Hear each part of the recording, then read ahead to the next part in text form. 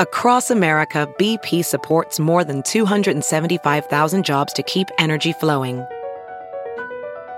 Jobs like updating turbines at one of our Indiana wind farms and producing more oil and gas with fewer operational emissions in the Gulf of Mexico.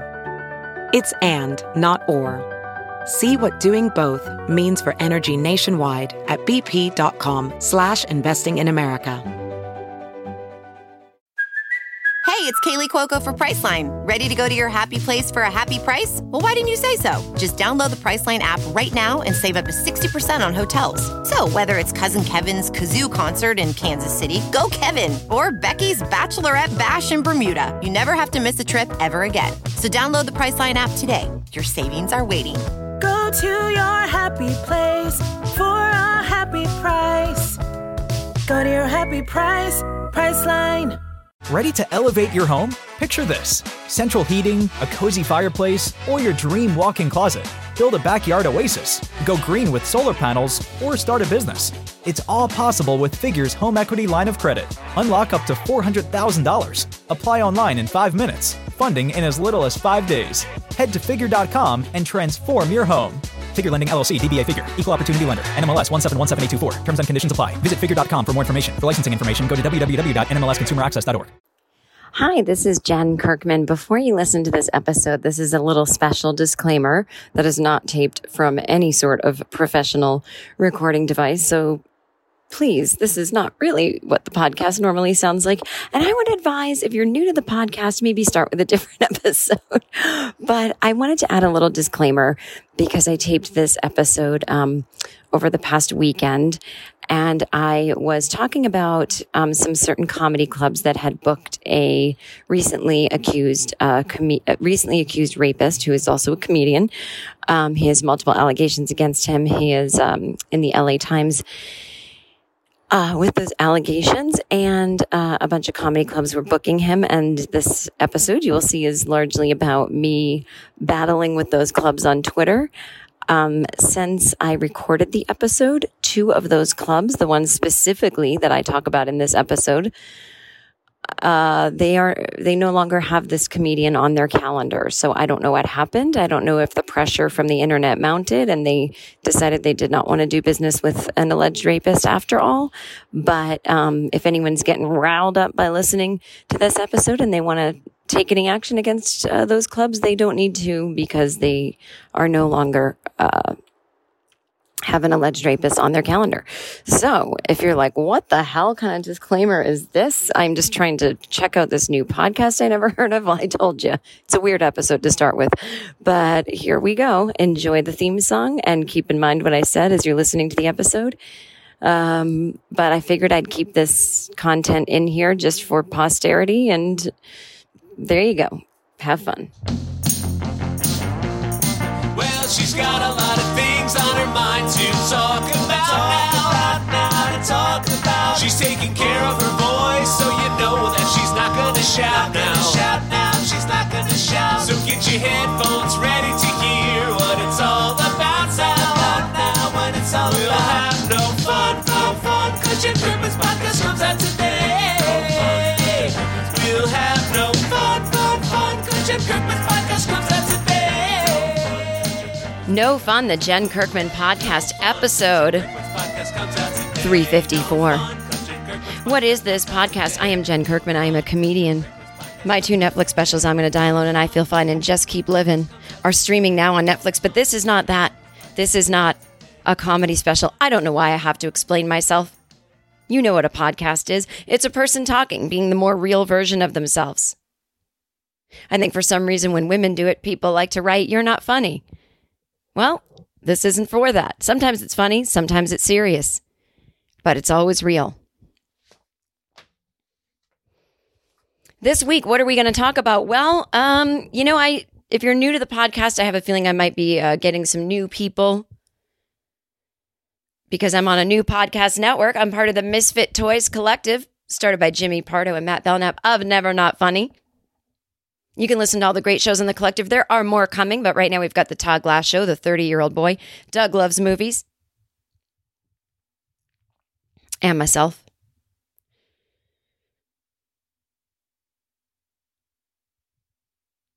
Now, here's the deal.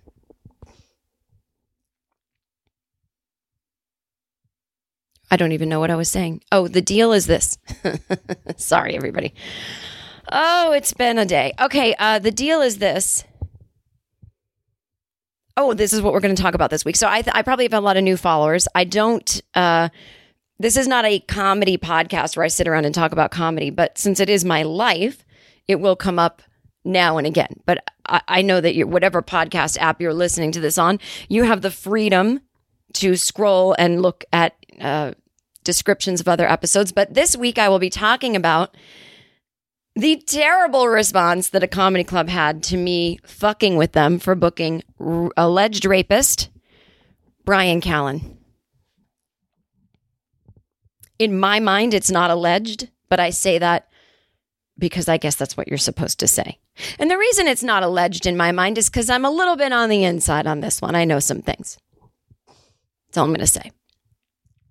Well, why don't you say something? What's been said has been said, but I can confirm. But anyway,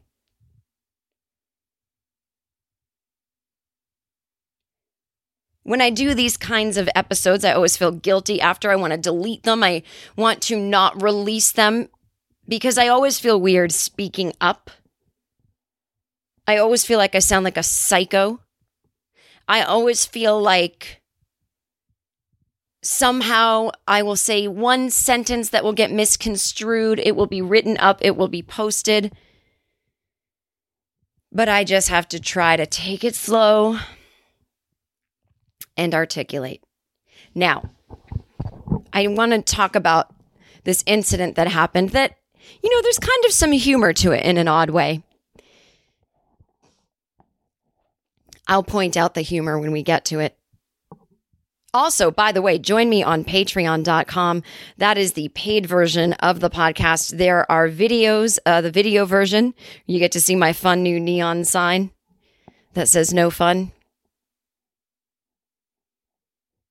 You get bonus episodes every week a 20-minute bonus episode if you're on Patreon, depending on the pay level that you are at. And then once a month, a 1-hour bonus episode. And then so many other little bonuses, like I might toss out some stand-up that I recorded on the road over the last 4 years that you haven't heard anywhere else or seen on Netflix. So there you go, patreon.com/Jen Kirkman. I will not be touring for at least another year. It is the best and only way to support me.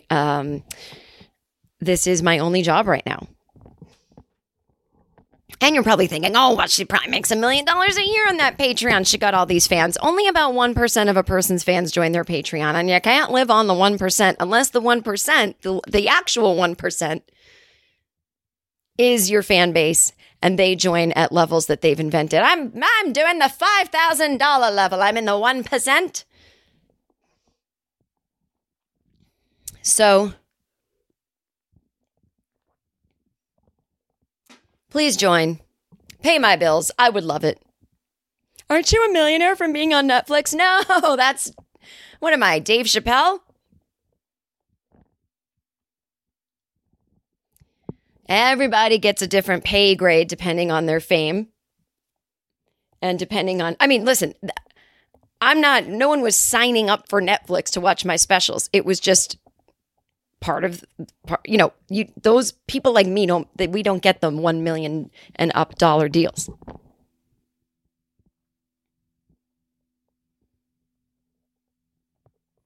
Can I just watch your Netflix specials and you get paid every time I watch? That's not how it works.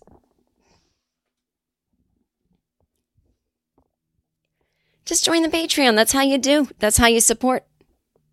All right. Anyway, so let's get into the episode. And then we're going to talk about fun things like the planet Venus. There might be life on it.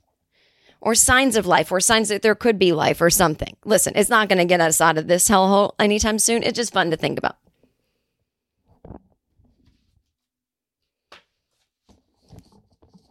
Got some listener emails about irrational fears.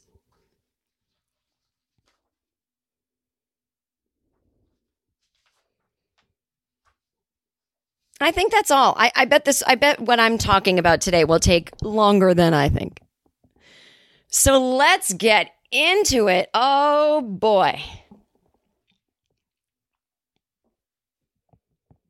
I want to blow through this part really quickly. Bryan Callen, a comedian, he was on a podcast called The Fighter and the Kid with this other guy who's an MMA fighter. Bryan is in that Joe Rogan collective of people. Now, again, don't just see, everyone's minds does this. You say the word Joe Rogan, everyone's off and running. I hate him. I this him. I that him. I don't even think about him ever. I don't care. I'm going to get into my thoughts on Joe Rogan in a minute. But let me tell you this. So this Bryan Callen, I've heard rumblings about him forever. But I don't know him. I think I met him once, 2 seconds at Largo 20 years ago in LA. But these very credible, you cannot be in the LA Times accusing someone of rape unless it is very credible. Allegations came out against him. His podcast was canceled. He was going to do a prank show with Chris D'Elia, the other sexual assault accused person. On Netflix was going to give a 40-something and 50-something-year-old white guys a prank show. Who wants to see that? That's a prank on us. Just these mean-spirited jerks with a prank show. The prank is you both got caught being rapey. That's the prank. Bye. But here's the thing. So everyone goes, cancel culture, cancel culture. These are corporations. If you went to work and there'd been an article in the newspaper about how you were accused of rape, do you think your corporation is going to stand by you? Nobody got anyone canceled. Women told their story. You choose not to believe it. And so you call it cancel culture. It's called, here's a story, this guy raped me. Whether you believe it or not does not imply that there's some culture going on. And they go, well, look at all the people online who believed her. They're trying to cancel him. No. They're going, oh yeah, that sounds familiar. That's happened to me. Or yeah, I believe her. There's no further step than that. People on the internet can't get you canceled. What does that mean, canceled? He was on a television show called The Goldbergs. He got cast out of that. He's a millionaire. He's got a mansion in Malibu. Why are you defending? Not one of you, you slobs. He's not one of you. He's fine. Then he started a Patreon. He makes $40,000 a month on it. Okay? He's fine. The one place you can always go once your career has ended in the corporate world of television is stand-up comedy. Why? Is it because we always have free speech no matter what? True, we do. Free speech only means if you don't have free speech, it means the government has shut you up from speaking, and we don't have that in America yet. Thank God we have free speech. So you can stand in the town square and say whatever you want, short of yelling fire, right? And I think maybe you have to have some kind of permit. I don't know. But comedy clubs, they welcome anyone accused of sexual assault whose career has otherwise ended to come perform. Now, why do they do that? Do they love rape? I don't know.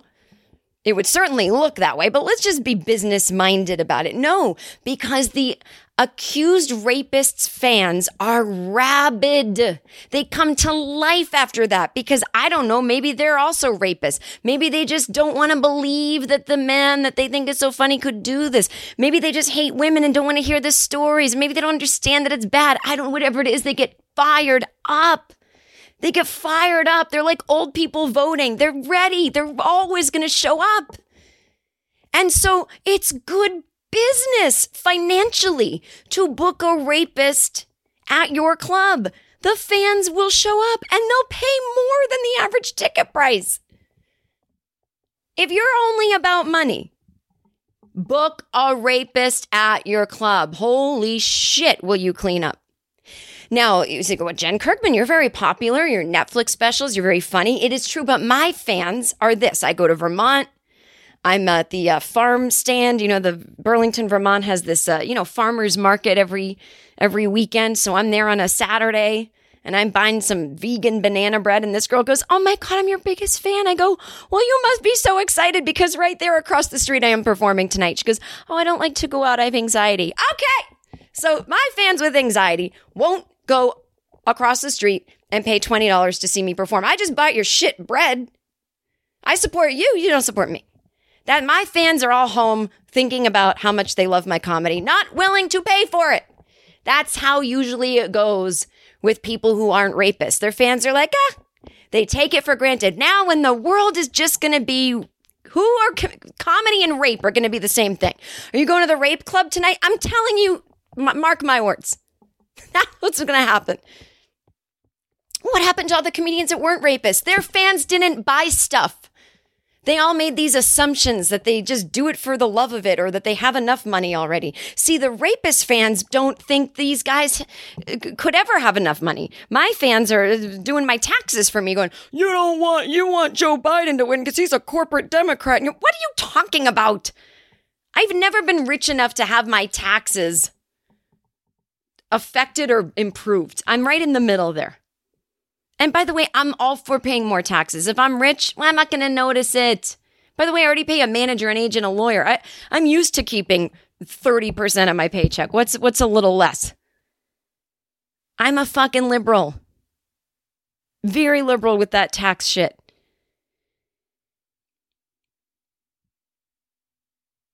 But that's a whole other topic, isn't it? So my point is,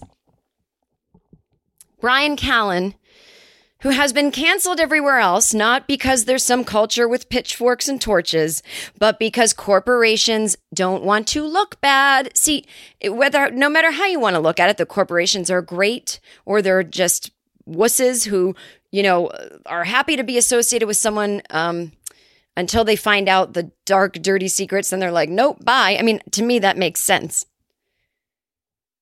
But it wasn't because a bunch of girls on Twitter were like, hey, he's gross. It was because they saw the Los Angeles Times write an article and they went, yeah, we can't support this. It's not good for our brand. What are you, a business protecting their brand? You're against that? What are you, stupid? What do you do at your work? Do you go, you know what, boss, we need here at the hardware store? We need a neo-Nazi standing outside. Well, sir, that would be bad for business. Oh, you don't like free speech? Well, why do you want a neo-Nazi representing your business? I mean, does this business have anything to do with anything that's pro-neo-Nazi? No, but I just don't want to look like cancel culture got to me. Okay, so Bryan Callen goes to the only last bastion of free speech, the comedy club. And I'm not saying that as a compliment to comedy clubs. So he gets booked at a bunch of clubs. So now I'm sitting there at home having a margarita that I made. Yeah, it's 5 points on Weight Watchers. But I had some extra points. So I make a watermelon margarita. I'm not even drunk because I have one. I don't have any more points after that.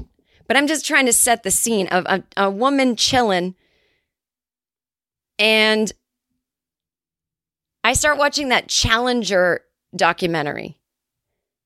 Oh man, I almost didn't start to watch it because I didn't want to get sad, and I thought it was a all-in-one movie. I didn't realize it was a series. So I put it on. I went, oh, I bet episode 1 isn't just about it blowing up, which it isn't. It mentioned, it starts with that. I'm getting to the rape thing, but I feel this episode could be served better to incorporate all kinds of interesting conversation. I'm just trying to set the scene, but I'm watching the Challenger thing. I was going to talk about this anyway, so why not say it now? So I'm watching the Challenger thing. And, I had forgotten that the space program has been such a part of my life as a child of the 70s and early 80s. I was born in 74, so they picked a whole new swath of astronauts in 1978. That was sort of what the episode 1 was about. No spoilers. I won't spoil it for you, but it was really cool. First of all, it's always fun to see old 70s footage and people wearing their great 70s outfits, and the early 80s still looked a lot like the 70s. So just lots of great hair and bell bottoms, and people who hadn't been on low fat, high sugar diets already. Just those like 70s bodies, where just everyone was kind of like, I don't know what I'm saying. I'm not trying to say that there weren't obese people and that's good. What I'm just trying to say is like, there's something about the 70s body that says, I actually get up and move around because I'm not staring at a screen all day. Like, even they're not like, the way we are now, that even if you're skinny, you're flabby, like everyone was muscular and you're like, you've never lifted a weight in your life. You're just muscular because you eat food that burns fat. We don't make that kind of food anymore. So anyway, they're walking around being all 70s. And so I start watching. And what I love about it is everyone's into this Challenger shuttle. Now, what I had forgotten is the Challenger's, I think, 7th mission was the one that Kristen McAuliffe, the teacher, died on, the one that exploded on takeoff. But Challenger 1 through 6 started flying in the early 80s. I think 81 to 85, there was always a new Challenger mission. And the way that they looked at the Challenger rocket was, it's just like a commercial flight. We're going to fly it to space pretty often. And we're going to have, eventually an average person is going to get on the shuttle. And what I didn't know, and what I'm learning in this documentary, is that a lot of people at NASA were saying, no, we can't go to space like this. There's never going to be a shuttle that can be used this often, and you can keep comparing it to the safety of a commercial airplane. See this little thing? There's a lot of soot here. That means this thing is burning too high. Do you see the paint chipping here? This is not a good sign. This one guy kept saying, this is going to blow up. So I haven't gotten far enough yet to find out, what's going on and were there consequences of not listening to him and what was going on. I haven't gotten there yet. But I'm watching it and I'm just getting very nostalgic. And I'm watching the choosing of the 35 astronauts in the late 70s that were going to eventually go to space in the 80s. They picked 35 people, put them through training. Some of them will end up flying around. That's the technical term of being an astronaut. But what was cool about it was you had some diversity, right? Not complete equal representation, but they had a Japanese guy, they had some black guys, they had some women. And I was like, okay, that's pretty good for the early 80s, But NASA was very purposeful about that. They didn't want the astronaut to just be the same old thing that it had been in the 60s. The white guy with the blonde hair and Robert Redford's going to play him in a movie. And then the wives are waving with their bouffant hairdo. They wanted to really, there's post-women's movement, post-civil rights movement. Yeah, let's show America and the world that we're diverse. So it was great. And I just liked the attitude of it, even though, of course, we always get better. We always progress. They weren't perfect about it. And of course, there were these interviews, Tom Brokaw interviewing the female astronauts and saying, now, when you meet a guy and he says, what do you do at NASA? And you say, I'm an astronaut. Do they go, a little lady like you couldn't be an astronaut? That's my favorite kind of interviewing. And by favorite, I mean, it's horrendous. Is the guy who's going, I'm not sexist. Let me show you how not sexist I am by bringing up a sexist thing another guy could ask you. Therefore, this whole interview, which could be fascinating and about space, is going to be about you experiencing sexism. And I'm not even asking your consent to speak about an issue that constantly plagues and upsets you on national TV. I'm just going to throw it out at you on air and go. A new year is a new chance to focus on you. You're probably already picturing yourself struggling at the gym, but not all self-help has to mean suffering. Squeeze.com is making it easier than ever to elevate your wellness by delivering a juice cleanse right to your doorstep. It's the easiest juice cleanse you'll ever do that may aid in weight loss, eliminating bloating, clearing your skin, boosting your energy levels, improving sleep, and breaking bad eating habits. Meet all your health goals from the comfort of your home. Get free same-day local delivery or fast free delivery nationwide with code WONDERY today at squeezed.com. Oh, by the way, the best scene in the whole thing. Now, people might argue with me that this is not the best scene, but if you're, I'm always coming from one point of view and one point of view only. I miss smoking.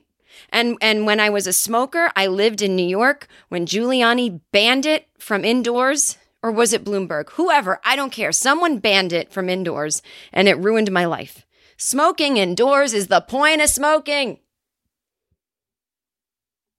because you got a nice ashtray. It's leisurely. You got your glass drink in your hand. You're not outside huddling in the snow under a tarp. Anyway, so the best part in this was that once all the new, hey, here's all the new people that work at NASA. They're in this giant conference room, long conference table. They're all looking at some kind of whiteboard, and people are writing, math in front of every person. I'm not joking, not one in the middle of the table. In front of every person, there's at least 16 people at this table. In front of every single one of them is a glass ashtray. The way you would look at a business meeting now and it would be a water bottle in front of everyone. An ashtray. Oh God, it was glorious. The other thing I really liked about this is there were people in the streets in Florida chanting USA, USA because they were excited about progress and science. There was a space shuttle that, my God, we're going to space. I mean, the way that they were describing it was like these engines would have to be able to blow something the size of a football field off the face of the earth. They're powerful. That is math. That is science. You're using actual, I don't even know how to put it, theories and things that people that came before us figured out for us to then improve on. Progress, science, science, the thing that gives us vaccines that save lives like polio. Science, the thing that tries to tell us, hey guys, you're ruining the planet, but if you do this, we can stop it. Science, but we don't like science anymore. We think it's a hoax. Not me, but I say we because I'm responsible. I'm responsible for helping change minds if I can, or at the very least complaining about it on a podcast. But there were people in Florida. You know what Florida is now. It's our national embarrassment. Florida. People in Florida, USA, USA, because they're excited about science and progress. Nowadays, you go to Florida, people are chanting USA because they don't want to wear a mask. They think it's oppression. I was like, I can't believe I'm saying this. I want to go back to the 80s when everything was good. That's not true. It wasn't. But that one little thing was great. So I'm watching this and I'm thinking about it. Just, they show these quick clips of the women's movement and how they're going to be more inclusive with the picking of the astronauts. And I just went, what's Brian Callen up to? You know how you do as a woman. Every once in a while, there's just a little trigger where you're like, is he performing anywhere, I wonder? So I typed his name into the search bar on Twitter and I saw a few comedy clubs that were tweeting about him. One of them is called Bricktown Comedy Club. I believe that is either I think it is in Appleton, Wisconsin. And there's Skyline Comedy Club, which is in Oklahoma City. They're both owned by the same people. And then Helium Comedy Club, Indianapolis. I do not perform there. I will not perform there. I love the Helium chain. I love Philly. I love the one in Portland, Oregon. Shout out to Nick, the booker. Ooh, ooh. I only do the Comedy Attic when I'm in Indiana, in Bloomington, an hour and a half outside of Indianapolis. No hate to Indianapolis. It's just that the Comedy Attic is the best comedy club in the country. Run by Jared. Shout out to him. Ooh, ooh. He does not let rapists work his club. He has a small club. You bet he could use the money. Oh, you bet he could use that rapist fan base money, but he wants to create a certain culture at that club. I remember I did Jared's club once, many times. And, he and his wife, they run it. They put everything into it and he's taking tickets. Hello, Comedy Attic. And it was, we were in between shows and I'm sitting in his office, which is also the green room, and we're chatting. Other comedian that's on the show is there. He's answering phone lines for the late show. Hello, Comedy Attic. What? No, you can't come, and hangs up on potential customers. because it was a woman who said, do you allow bachelorette parties? Now that is like a comedy club nightmare because it's just going to be a bunch of, most men don't do this, but it's not just, we're not being mean to women here. It's just that it means it's a group of people screaming and drunk. And he's like, you had an idea. So they call back Comedy Attic. What now? He's like, so you had an idea that you're going to come to a club, half hour before the show starts. You're already probably really drunk and you're not going to respect the comedians. If I let you buy tickets, I want you to know that I can kick you out if you heckle. They're like, yes, sir. And they obeyed. He wants to enhance the culture there. He's the only club making audience members wear masks because he understands the absurdity of having even limited seating and 6 feet apart. You have 30, 40 people in a room all laughing, spewing particles into the air. That is insane. It is, to me, I'm not being dramatic. It's almost like involuntary manslaughter. Okay. Anyway, so what's Brian Callen up to? He's at Helium, Indiana. He's at Skyline. He's at Bricktown. So I just wrote under each comedy club had a tweet. We're so excited for Brian Callen. Get your tickets. And under each of those, I just wrote one word: gross. Because it's funny. Listen, I'm a comedian. Imagine if Joe Rogan did that. Everyone would be like, that's so cool. Or Bill Burr. Oh my God, it's so fucking punk rock and cool. I just thought, it's funny. I'm busting balls. Hey, look, free market, free speech. You can book any comedian you want, and I can say anything I want about it. Don't tell me that people can't take a little harassment online. You remember a little thing called the person who accidentally outed Louis C.K., Jen Kirkman, 2014 to 2018? My life was a living hell. If I wasn't a stronger person, I would have jumped off a fucking bridge those years. Harassment online, you want to talk about that?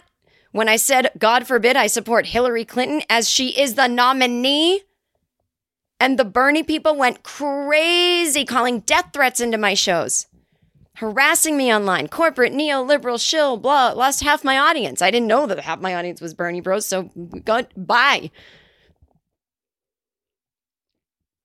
So don't tell me what harassment is or isn't. Harassment is not writing the word gross. And if it is, they can take it. They're a comedy club.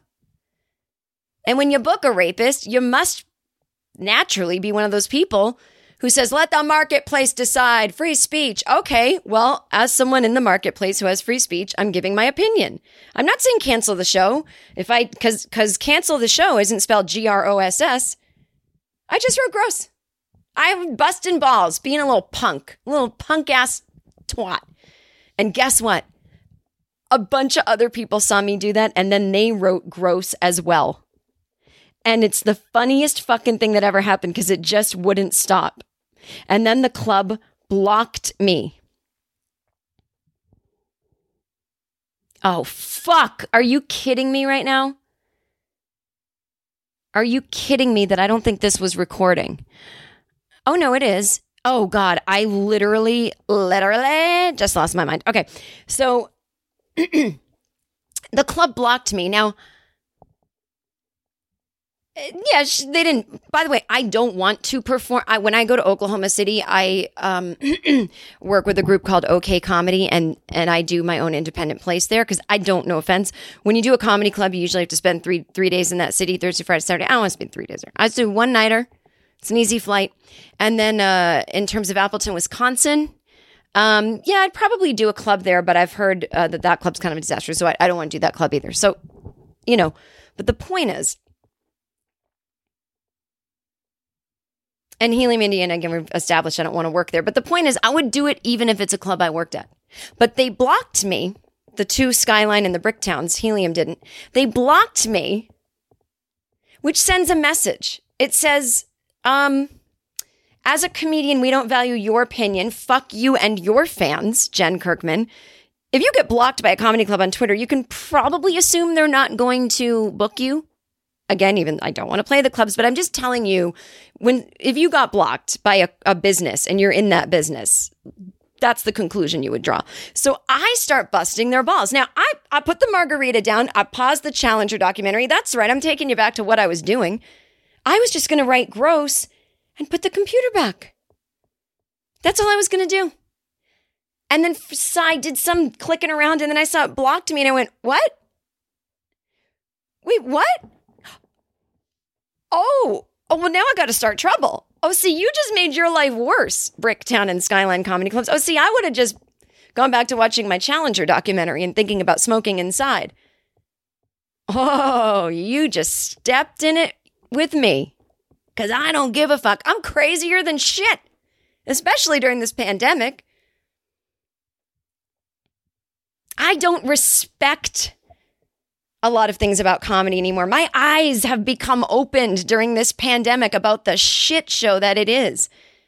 And we'll get into that in a second. So I tweeted to everyone, Bricktown and Skyline have blocked me because I wrote gross under the fact that they booked Bryan Callen, a rapist. Oh, well, even more people went after them. And they wrote gross. And they were going nuts. Now the club starts blocking potential customers or just fans of comedy. So now they've blocked like 50 people. All these people are tweeting me, they just blocked me, they just blocked me. That's what a club's social media is doing, just blocking people. So, I'm making it sound like it's maybe like 30, 40 people. So then the club deletes the tweet. Success. They're not allowed to say they're excited about Bryan Callen anymore. Now they're allowed. They deleted it. But they were harassed so much, they felt self-conscious, so they deleted it. That's all I'm trying to do, is if you want to book rapists, then you're going to hear about it from people, and we're going to poke at you, and we're going to annoy you, and see what you're made of. And then I thought, well, geez, poor Bryan, right? Poor Bryan. Just a guy having a tough time trying to play a comedy club, and they're excited for him, but 30 people write gross, and that's it. They turn their back on Bryan. They're not strong enough to stand up in their decision. Well, look at me. Look at me going, poor Bryan. I'm not really thinking that, but I'm just trying to be a little contrarian here. Which is it? You believe in free speech or you don't? You block everyone, you delete your own words, you can't stand by them. Well, I'm gonna go harder at you now. You keep fucking up. So I made a video saying, oh, geez, all these people who are like free speech. Well, they clamped down mine because I made a video. Now, I'm talking like that. Did you hear the sarcasm? And I go, and they block me. I mean, wait, that's like a ban almost. I'm being a fucking shock jock about it. Do you get what I'm doing? And they wrote a statement. So not only did I get them to block me, potential customers, delete their own tweet, now within an hour they've written a statement. The wheels are off the bus. They're spinning. They've lost control of their Twitter account. Because do you see what I'm saying? It's very easy to rattle these people. Whenever I ask men to speak out on Twitter, what do I say? What do I do? I don't know. I don't have the training. I'm not asking you to fucking overthrow an election in Cuba. I'm saying, can you tweet at a comedy club and say they're gross? That's it.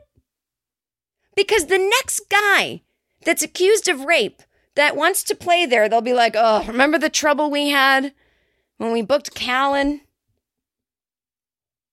And it also empowers the staff to be like, oh, we're not crazy. This is fucked up. I'm a female waitress and I got to go into Bryan's dressing room and offer him a drink. And the club has told me they don't give a shit about my safety because they're booking an alleged rapist. Who, by the way, if he is a rapist, and I believe that he is, has he stopped raping? Is he post-rape? See, this is what we're trying to say. This isn't the time that I stole Marshmallow Peeps from CVS when I was young.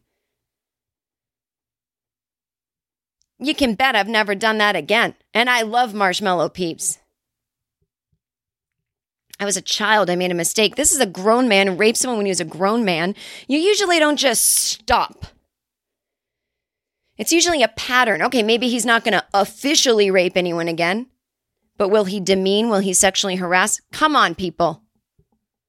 You're putting your employees in an unsafe position. So these clubs block me. So now they make a statement and they deleted the statement. Let me read you the statement that they made. Now they also own Tacoma Comedy Club in Spokane. So we're going to get to that. I played Tacoma once and they never booked me again and they denied that happened, but I hadn't played listen, Spokane, I was supposed to play last year. I'm going to play it again. We kept, changing the dates. Okay, so this is the statement they made. It pisses me off so much. It pains me to read this, but I'll read it for your entertainment. Twitter. Yes, we have comedians booked who have been accused of terrible things. They won't even say the word rape. This is not us looking the other way. This is us trying to survive a pandemic. So the only way to survive a pandemic is to book a rapist. Okay. We employ 100 people. All of our comedy clubs have female general managers. Female is not the word you should use when you're trying to be feminist. Female isn't even specific to human. There's female rhinoceros. So female rhinoceros general managers, I'm going to say all of our comedy clubs, all the general managers at our comedy clubs are women who are amazing at their jobs. Oh, and who have never felt unsafe. How do you know? Ava Braun. Maybe they're traitors to the womanhood. Don't use them. We are 50% female owned. Again, a female what? Rhinoceros or human? We are not anti-woman by any means. Well, let the women telling you they feel you are. I'm saying you are. Their whole calendar is filled with just dude comics and like 3 headliners a year that are women. We are doing everything we can to stay alive. In the past 10 years, we have paid out millions of dollars to comedians. So? We have brought hundreds of comedians into cities they've not been to. So? Irrelevant. And we have given stage time to countless amateurs. So? Irrelevant. Yeah, amateur men. That's what you all do. We provided thousands and thousands of hours to employees to feed themselves and their families. Yeah, they did a job and you paid them. So? We have donated to hundreds of benefits. So? And given complimentary free tickets to thousands of first responders. Oh, thank you so much. We are not saying this makes any comedian's actions okay. Then why say it? But we do think it's important or doing everything we can to save that from sinking. Let it sink. If your only option is to book rapists, let it sink, burn it down, have some fucking integrity. And don't bullshit a bullshitter that's your only option. If you're in a pandemic, do you know that you can only seat 25% to 40% capacity? Well, guess what? The local yokel that doesn't have to travel, that can come to the club, you say, oh, it's Janet and Tony. They never get stage time because they're not famous, but they're really funny and they can headline. And all y'all who want to come to the club, drinks are half off if you come and take a chance on the comedians you've never heard of. I know you guys are dying to get out of the house. Not many things are open that you can go to indoors. So come on down. Have they tried that? Because I haven't seen that. And people who don't usually get stage time will tend to tell friends and family and they will come out. The other thing that I've heard is that these clubs are actually almost at 80% capacity and there are no masks. So they are saying during a pandemic, we need to book rapists. We also need to have the audience not wear masks and pack them in like sardines. Okay. In a perfect world, we would book the most diverse calendar, but unfortunately, that does not work as a business model. Why? No explanation. No explanation. Especially during a pandemic. The reason a diverse business model doesn't work for your club is because you're a club that books fucking racists. And do you think women and people of color and gays and trans and non-binary and people with one leg, that they look at your club and go, oh, that'd be fun to go to on a Saturday night? Fuck no. Some comedians sell more tickets than others. Some comedians only want to work theaters or not have layovers. There are a billion things that go into it. Yes, some people don't want to work during a pandemic because they're not fucking insane. But maybe the locals would. Jen Kirkman commented the word gross on one of our tweets, and a customer service employee responsible for monitoring Twitter chose to block her, as they would anyone else leaving negative comments. So let me get this straight. The owner is trying to, I believe he's pretending, now I could be wrong, that they have a social media customer service team. And so why? That's the first thing you cut in a pandemic. You can handle your own Twitter or have a comedian who needs extra money do it freelance. Give him $25 a week for it. Cash. Venmo him. You've got a social media team for each 4 of your clubs? That's fucking stupid. And they're trained to block negative comments. By the way, you can hide a reply, but by blocking someone, it doesn't delete the comment. So you're not even correct about that. So, they think this statement's great. You can't even wait for what happens next. Tripping all over themselves because little Jen Kirkman wrote gross. Losing their minds. It's so delicious. There was zero intention of silencing a female comedian. Again, is this female comedian have a name? Jen Kirkman. Am I a female orangutan or a female human? Banning a female comedian is unrealistic to expect that all 8 of our customer service employees know who every comedian is. What? Or look at every profile when they see a comment. Wait a minute. You have 8 people running 4 Twitter accounts? I run my podcast Twitter account, my Jen Kirkman Twitter account. I run my Instagram. I run my podcast Instagram. I run my Instagram called Anxiety Bites Weekly, where I give away anxiety tips. I run my podcast DMs. I run Facebook, everything. You have 8 people for 4 Twitter accounts. The Twitter accounts don't even have 1,000 followers. You're bad at this, bro. You're bad at running a club, honey.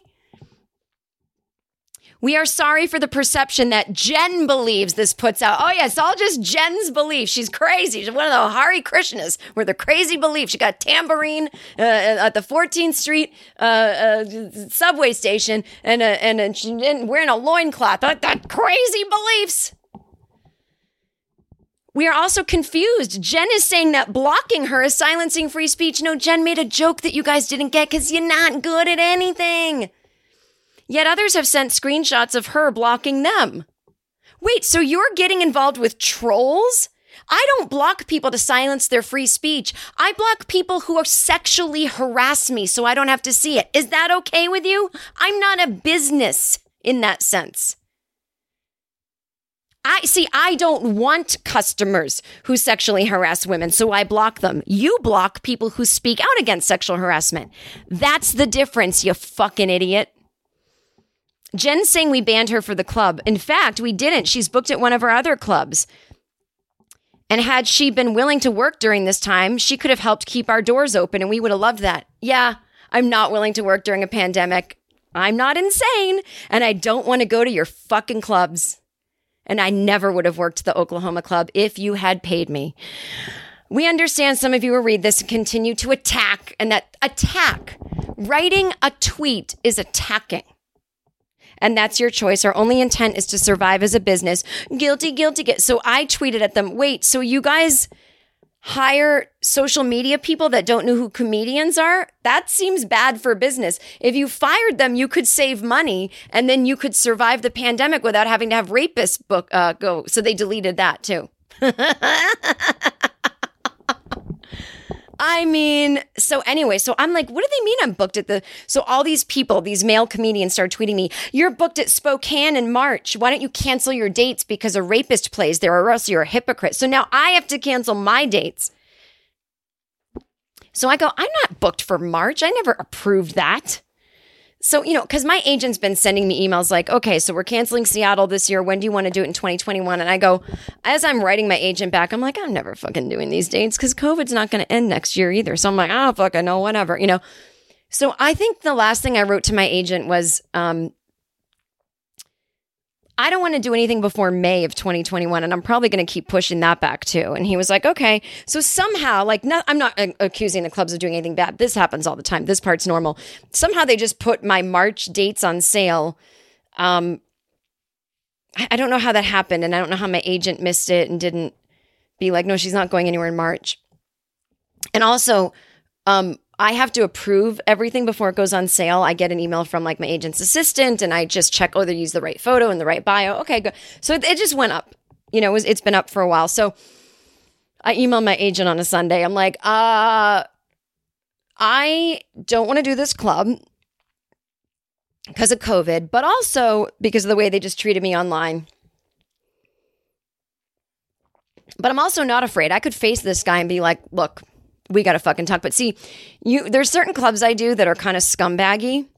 And I'm not saying that these clubs are scumbaggy, but there's some clubs I've done that are really scumbaggy. And the owners know what a loudmouth feminist I am. So they don't even come to the club that night. Just like the junior managers are there. So I'm like, okay, so so the date's going to be canceled, and I'm going to make an announcement that I'm canceling because of COVID, but also everyone's right. I think I don't want to perform anywhere that rapists are performing now, which puts me in a bad position because there's other guys that have been accused of things, and I don't always speak up on every single guy because there's some situations that I'm like, it's slightly different or whatever, or just like I can't do every single fucking person. So I don't want to get into like, I'm quitting because of a rapist, because it's really not true. It's really just because of COVID. But going forward, I'm not going to reschedule at that club. But here's the deal. So here's my point. That was just, so that's your... People are just bad at their jobs. But the point is this. So I'm sitting here during the pandemic. Now, I live in my own world. Now, I know you all think comedy's this big community, but I don't go out around town and do shows. I'm not one of the comedy store people. I always have other jobs, like a writing job or this. So, like, I'm very lazy. I go do the road. And when I work out new stuff, I throw, 5 minutes of new stuff during my act on the road. That's how I work it out.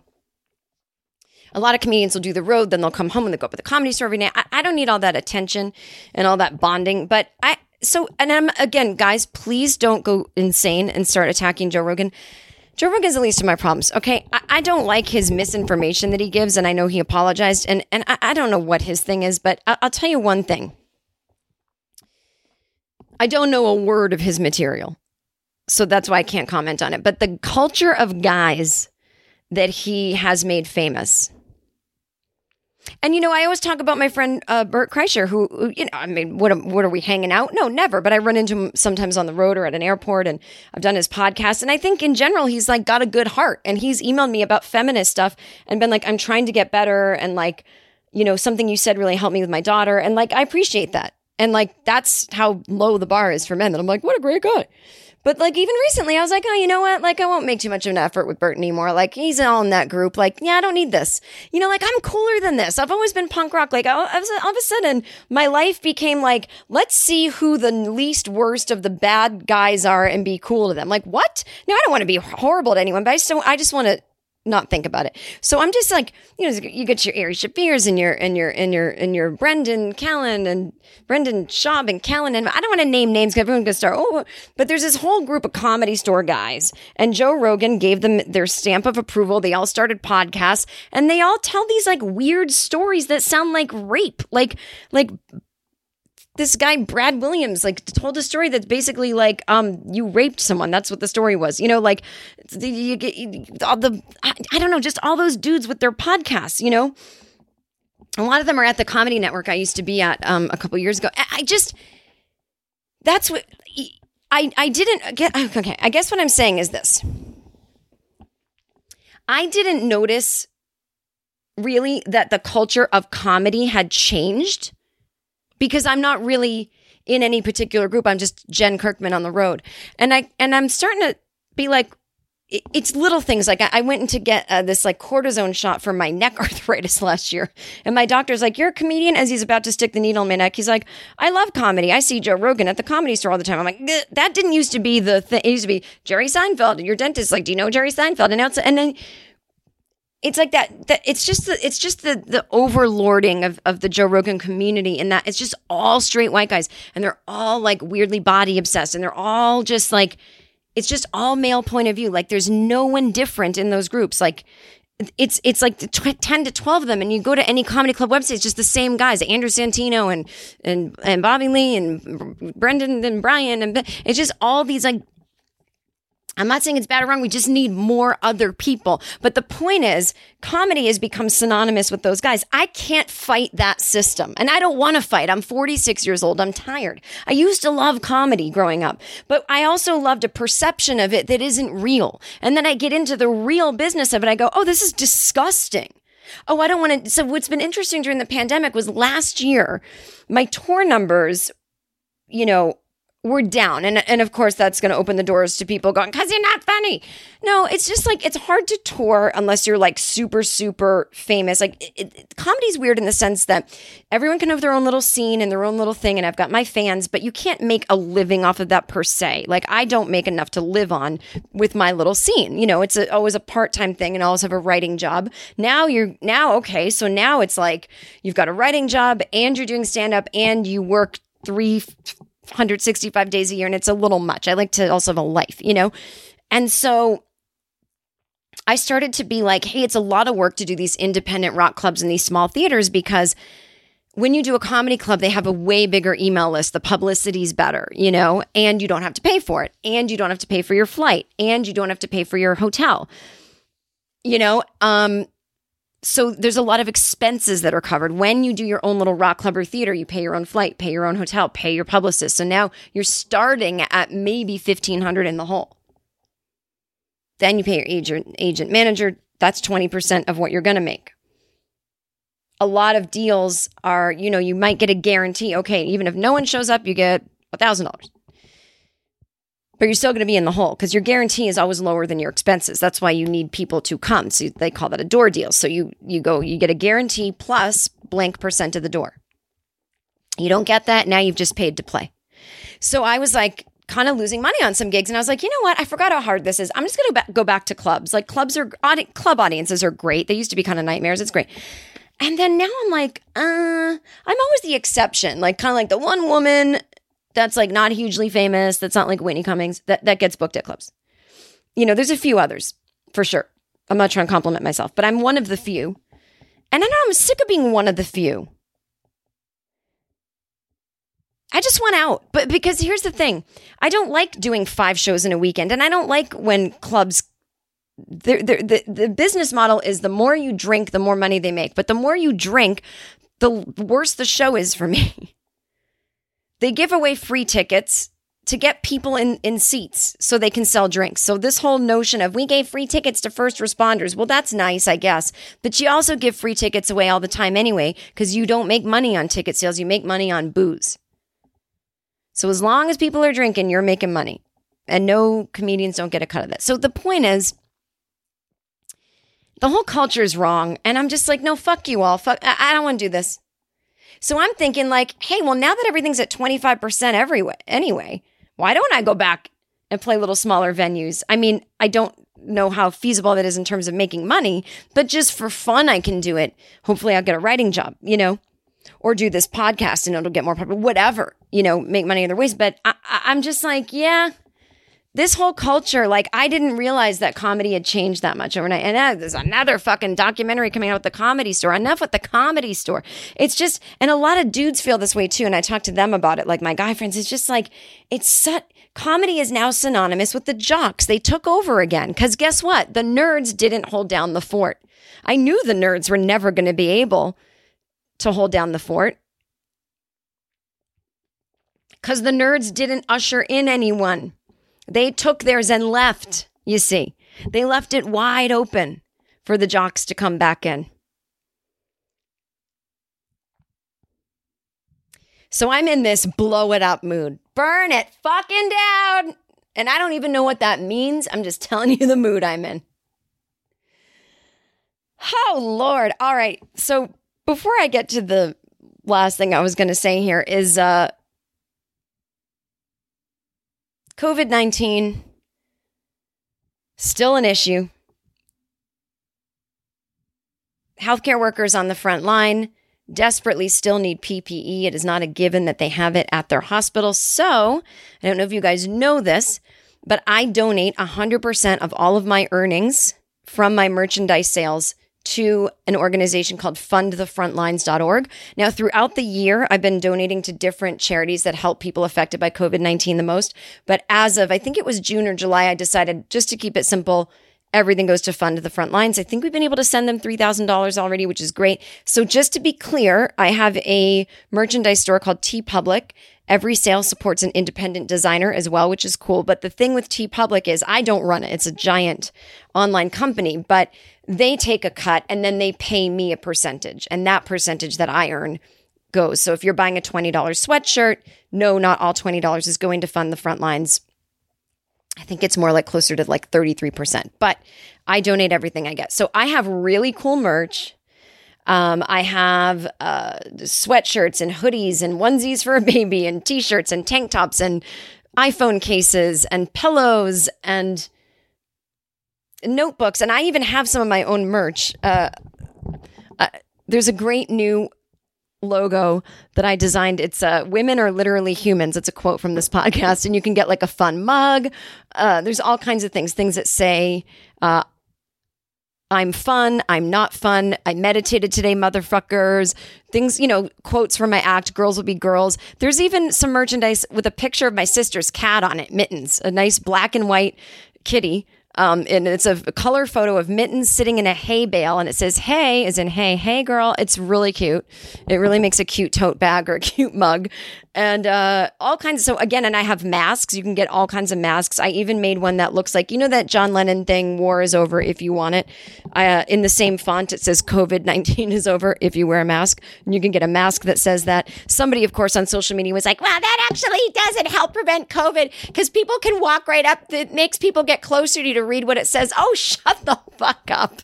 Hope you get COVID. Everyone on my comments, get COVID.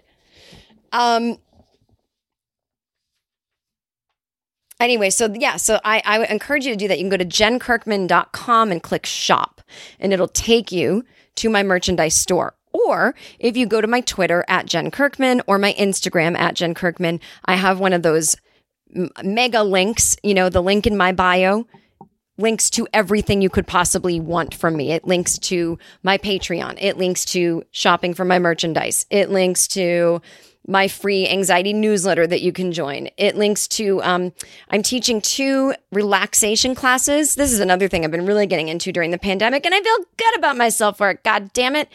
Is I help people with their anxiety by showing them breathing techniques and muscle relaxations and affirmations that they can think and kind of explain, kind of how it works, kind of how we go from sympathetic to parasympathetic nervous system response. And I teach those classes over Zoom, and 15% of all the proceeds go to the ADAA.org, the Anxiety and Depression Association of America. And you can get those at buymeacoffee.com/Jen Kirkman, or you can, again, just go to at Jen Kirkman on Twitter or Instagram. Click the massive link and it'll take you right to there. But I'm doing those classes this Sunday, the 27th at 11 a.m. and 4 p.m. over Zoom. You are muted. I do not call on you. I do not look at you or make fun of you. And after class, you get a video of the class and a big honkin' PDF study guide file so that you can go over what you learned. I mean, come on, you guys. I want you to join that. It really helps. All right. So here we go. Last week, a listener emailed me and asked me, she was watching that show Away on Netflix, which is Hilary Swank on Mars. And she asked if my listeners had any irrational fears. Her irrational fear was of going to space, and it's irrational because no one's ever going to ask her to go to space. Kevin writes, Jen, as I've gotten older, I have less and less capacity to watch TV shows and movies that have characters in any sort of peril. It's gotten so bad that I can't even bear to watch cartoon movies. I couldn't bear to watch The Secret Life of Pets, for God's sake. I'm a little better with books, but not much. When I happen to see a scene with someone in peril, kidnapped, being chased, scared, I will fixate and dwell on it and even have trouble sleeping. It's ridiculous. Hey, Jen, there's nothing really unique or exciting about my fear of heights. It has a clinical name, FFS. Well, I wonder what that stands for. But it doesn't make it any less irrational. Example, back when I was in college, some friends and I were on a spring break trip in Mexico, and we climbed to the top of a Mayan pyramid. I didn't look down when I was walking up the chair-like structure, so I was fine at first. But when I got to the top and turned around, I completely freaked out and was afraid to walk back down, even though my friends were practically running down it with ease and without a care in the world. I pretty much had to crawl down it backwards, step by step, like a toddler without looking down. I guess I also have this weird fear of crashing into parked cars because I have a frequently recurring dream about it. Phobically yours, Jeff. I mean, there's nothing worse than being at the top of an anything and being like, oh, I can't get down quickly at all. Oh, this is fucked. But usually, like crawling backwards step by step. Once I started doing that for about 60 seconds, I think the adrenaline would flood me. I would have my massive panic attack and then be like, okay. But it's amazing that this guy, Jeff, did it the whole time. Oh, God. Okay, let's read one last article. It really ties in nicely with everything we're talking about, femininity or female stuff and space. So I read this thing and I think, of course, how typical. The old trope, men are from Mars, women are from Venus. Now, I know no scientist ever said that it's a, it's a relationship self-help book written for straight dorks. But, I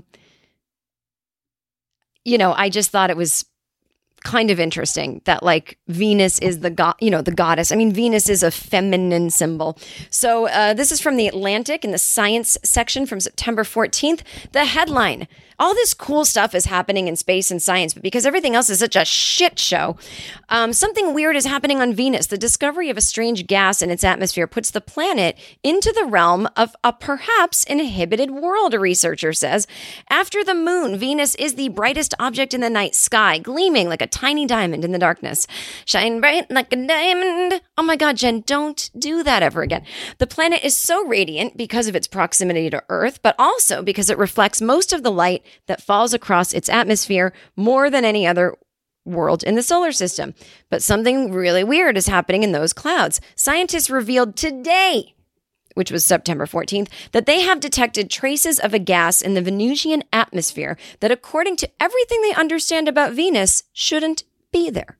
They considered many explanations for what could be producing the gas, known as phosphine, and settled on an explanation guided by what they know about our own planet. On Earth, phosphine, a toxic gas, is produced by microorganisms. As crazy as it might sound, our most plausible explanation is life, said Clara Souza Silva, a molecular astrophysicist at MIT and one of the authors of the new study. Before everyone starts screaming, I need to emphasize that the discovery of phosphine molecules in Venus's atmosphere does not mean that scientists have found proof of alien life. The detection is simply evidence of a phenomenon scientists can't yet explain. The phosphine could be created by some form of life, or it could be forged by a chemical process that scientists just haven't seen before. Either way, Venus, a world with a reputation for being hot and hellish, just became one of the most intriguing and closest spots in the universe for investigating the question of whether life exists beyond Earth. A NASA rover is currently on its way to Mars to look for signs of life, but the robot is designed to find long-dead microbes preserved in the rusty soil for billions of years. The phosphine discovery on Venus presents the tantalizing possibility that life might be on Venus right now, unlike that dusty old fucking Mars. I added that last sentence. That was not in the Atlantic. If this discovery is confirmed, which will likely require sending a spacecraft, we would know for the first time in human history that the solar system has 2 planets where life exists. In a cosmic sense, we wouldn't be alone anymore. Now, isn't that interesting? Mars, the male planet, that just got dusty old, crusty old sperm up there, and we keep sending things up there, just ignoring Venus, who's like, I'm the brightest planet. No. Why would not the feminine planet be the one that has life? We give life. Well, not me. I never had kids. Oh, isn't it just so interesting for these times? Like, hey, look over here. Yeah, the women, sign of life in women. Leave the fucking Mars rover to rot on the dusty old sperm. Go to the comedy clubs on Mars. Let them book all the rapists and we'll find their dusty sperm in years to come. Oh my God, I've been going off. Until next week. Have fun.